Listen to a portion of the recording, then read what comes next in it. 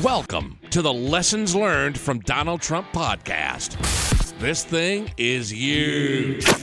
It's the greatest, most outrageous, incredibly fun podcast on the internet today. It's all about the Donald. The most spectacular entrepreneur alive today. For entrepreneurs who also want to dominate their market and destroy their competition.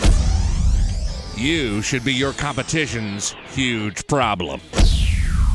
This is the Lessons Learned from Donald Trump podcast with Steve Cypress and Everett Farnell.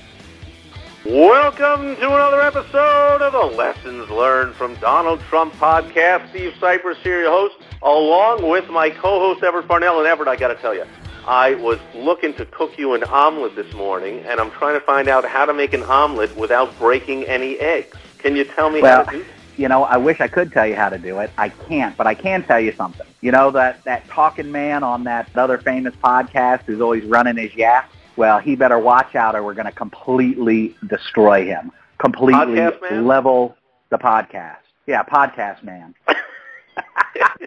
If podcast man doesn't come to his senses, we're going to totally annihilate his entire neighborhood. Everything. Destroy the whole thing. He won't with even be on fire and anymore fury. By the time we're done. Fire and fury. and there's millions of people that actually somehow believe that we are crazy enough to do it. Well, they don't realize that that's simply a smart thing to say in order to get the result that you want. Absolutely. And so we jest, as usual, at the opening of this episode number 78, by the way, the Lessons Learned from Donald Trump podcast, about this UN speech that Donald Trump goes out like a bull in a china shop and breaks every single rule of decorum and what you're not supposed to say, and this is a peaceful assembly, and you come in here threatening war and flattening entire countries like a pancake and calling a world leader by a derogatory nickname, and how dare you, and outrageous, and you should be embarrassed, and your whole country's what the anti-Trumpers had a field day for about 12 hours. For about 12 hours. And then China says, all right, we'll come to the table.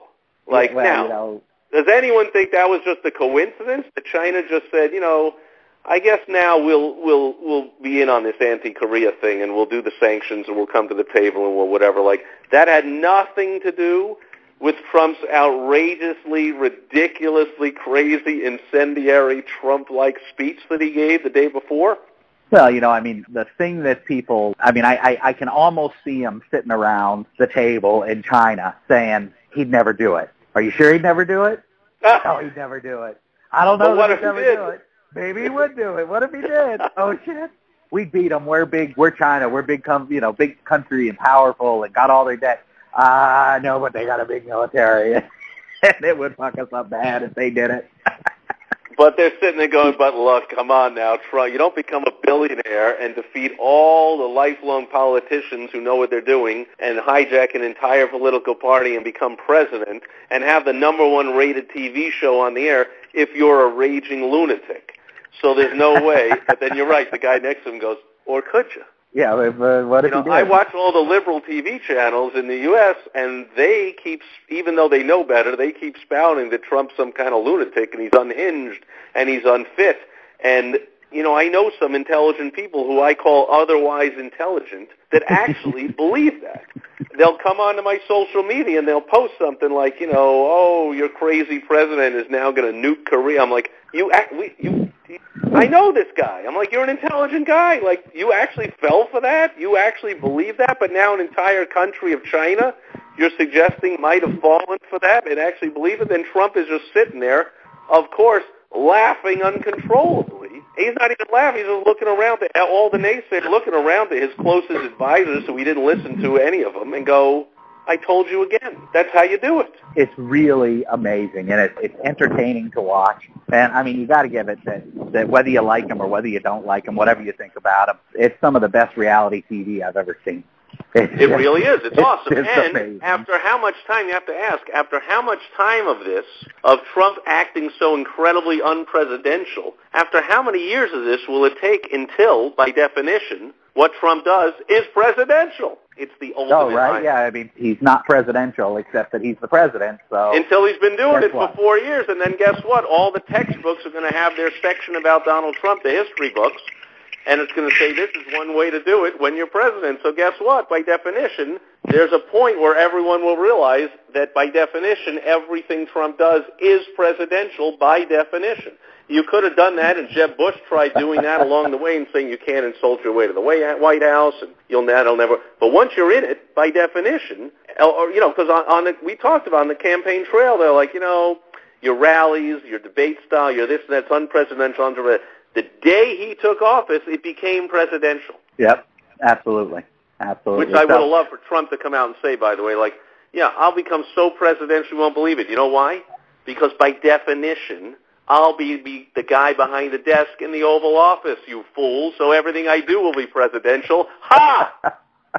And just in case any of our esteemed listeners have been living under a rock for the last few days, Trump stood up in front of the UN and, among other things, said, number one, that he puts the good of the U.S. over the good of the world in the middle of the United Nations, and then he started in on North Korea and how North Korea is insane and they're a dictatorial state and they're horrible and the leader's horrible and how if he keeps going, he keeps shooting rockets off, then Trump is gonna flatten him. If he attacks the U.S. or any of the U.S.'s allies, Trump is gonna utterly and completely destroy the entire country. Well, obviously not Trump, but the U.S. military is gonna do that. And then caps the whole thing off by calling him Rocket Man.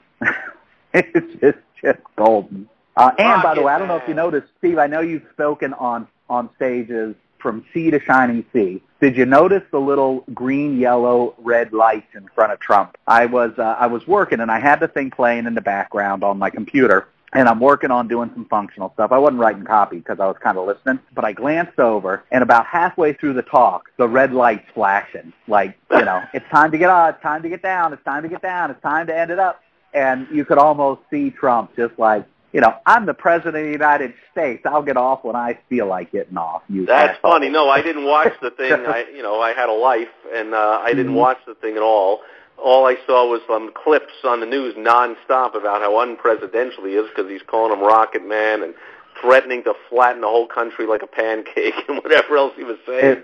I did notice there was that little thing like by his left hand, but I didn't take enough care to like look at it. But that's hilarious. So they're like, they're wishing that I guess whoever was running that thing was wishing they were at the Oscars and they could have played some music and like gotten him off of it. It was hysterical. He's going on, not even paying attention to that little red light flash. I'd have to think that if that was Trump, he might have even paid so much more attention that he said, oh, yeah? Now I'm really going to start going crazy. Yeah, now it's really going to get nuts. So, anyway, because that's the point. So here's the deal. People know that Trump is a bull in a china shop. He's anti-establishment, unconventional. He's not afraid of negative publicity. He doesn't even think there is such a thing as long as they spell your name right, there's no such thing as negative publicity. He has no pretense about breaking the rules and standing up and being bombastic and saying anything he wants to say. What has this got to do? What is the lesson to be learned from this speech, this activity by Donald Trump? Well, most of the time, we want to take the high road in our business. Most of the time, we want to be looked at as an ethical, you always want to be looked at as ethical, but most of the time you want to be looked at as the highest person morally and ethically and behaviorally in your marketplace because that's what's going to get you a ton of business. But sometimes business is a jungle, and the jungle ain't always pretty. And sometimes you got to go after your competition. Sometimes you got to tear into your vendors. Sometimes you got to be an asshole with your employees. For example, way back in the sunroom business.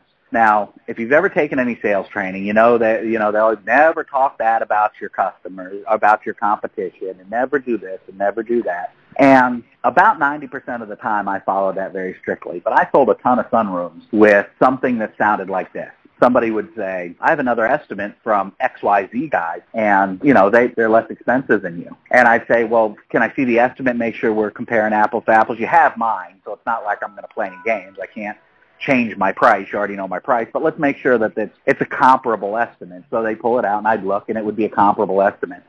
So, You know, I can't beat up the estimate. Well, yeah, so my standard response is, yeah, well, it's a comparable estimate, and they are a little bit less expensive. And honestly, this company builds a good room. I mean, you should be okay as long as you get their house crew. And I'd hand their estimate back to them, and everybody would go, huh? What do you mean? Oh, well, just make sure you're going to get their house crew. It's a busy time of year for sunrooms, and you want to make sure you get their house crew.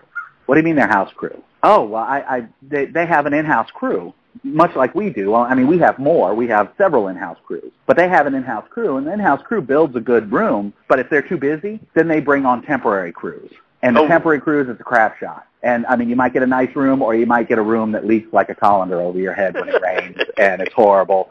And so, I mean, you save a little bit of money, but, you know, just make sure you get in the in-house crew. Well, now, of course, and don't let them tell you it's the in-house crew. Make sure it's the in-house crew. Don't let them just tell you that. Make double sure with the crew that these guys work for them exclusively all the time. Well, by now they're sweating. And, well, now the $4,000 difference in price, they don't care. They're like, no, I just, you know, you guys. I sold a lot of sunrooms by getting down in the mud and telling them, you know, and implying that they were rolling the dice and might get a shit room if they went with the other guy. So sometimes you got to do that. That's the fact of business. Well, and if anyone knows that, it's Donald Trump. He's a successful business person. Again, no matter what you think of him or what you think of the way he conducts business or whatever, that's what he does. It's often excused by saying, well, you know, he's in New York real estate, the most rough and tumble, killer-be-killed business platform there is in the world. If you can make it in the world of New York real estate, this is what you'd have to do, and you're dealing with unions, and you're dealing with contractors, and you're dealing with municipalities, and this is what you got to do. He knows how to fight and how to make threats and how to get things done. And there's a reason why, after 16 years of milquetoast leadership in this country, the country elected a bull in a china shop to just go in and do stuff that all these lifelong namby-pamby politicians, you know, you got to say the right thing, and the decorum of the august, austere United Nations has never heard such language before. But, no. Sorry. To half of America, sorry. I know that's who you wanted. You wanted just another establishment politician that would keep doing all the stuff that has us in all this trouble and has the world in a mess. No, even if it doesn't fix the world, at least we're going to have a good show for 4 years because we're putting in the total opposite. Right.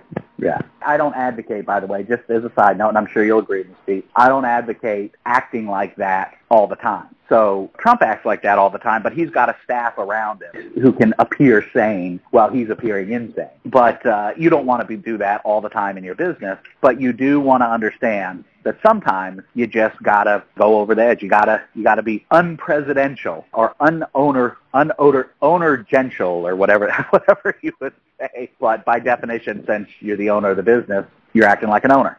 I could not have said it better myself. That is an excellent lesson to be learned from Donald Trump, although it's just scratching the surface on what really is to be learned from that UN speech, and in fact the entire way Trump is conducting this whole acting like a lunatic against North Korea, threatening North Korea kind of thing.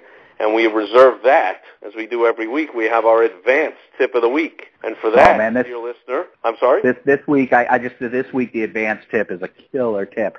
We got the specifics and how people can enact them and work them, and we can help them mold into this. I mean, I'm telling you, this week, I always like our advanced tip. The people who call in, who write in, who write an email, who schedule time, they always get great value for the advanced tip. They always appreciate the time we spend with them. But I'm telling you, this week, it's just going to blow the doors off. I'm excited. I believe that will occur. It occurs anyway. It especially will occur this week. So for that advanced tip, dear listener, you simply go to lessonslearnedfromdonaldtrump.com. You get the contact information for Everett and for me. Pick one, contact us, and we will help you, let you know the advanced tip for this week. We'll go one step further, and we will help you implement it into your specific business situation you're dealing with right now, and then you too can totally nuke your competition off the face of the earth. You've just listened to the most terrific podcast on the internet today. If you want to be a winner like Trump, make sure to go listen to the rest of the episodes and get our advanced tip of the week by going to lessonslearnedfromdonaldtrump.com. And join us next time Unless you like being a loser. Some people do. Trust me.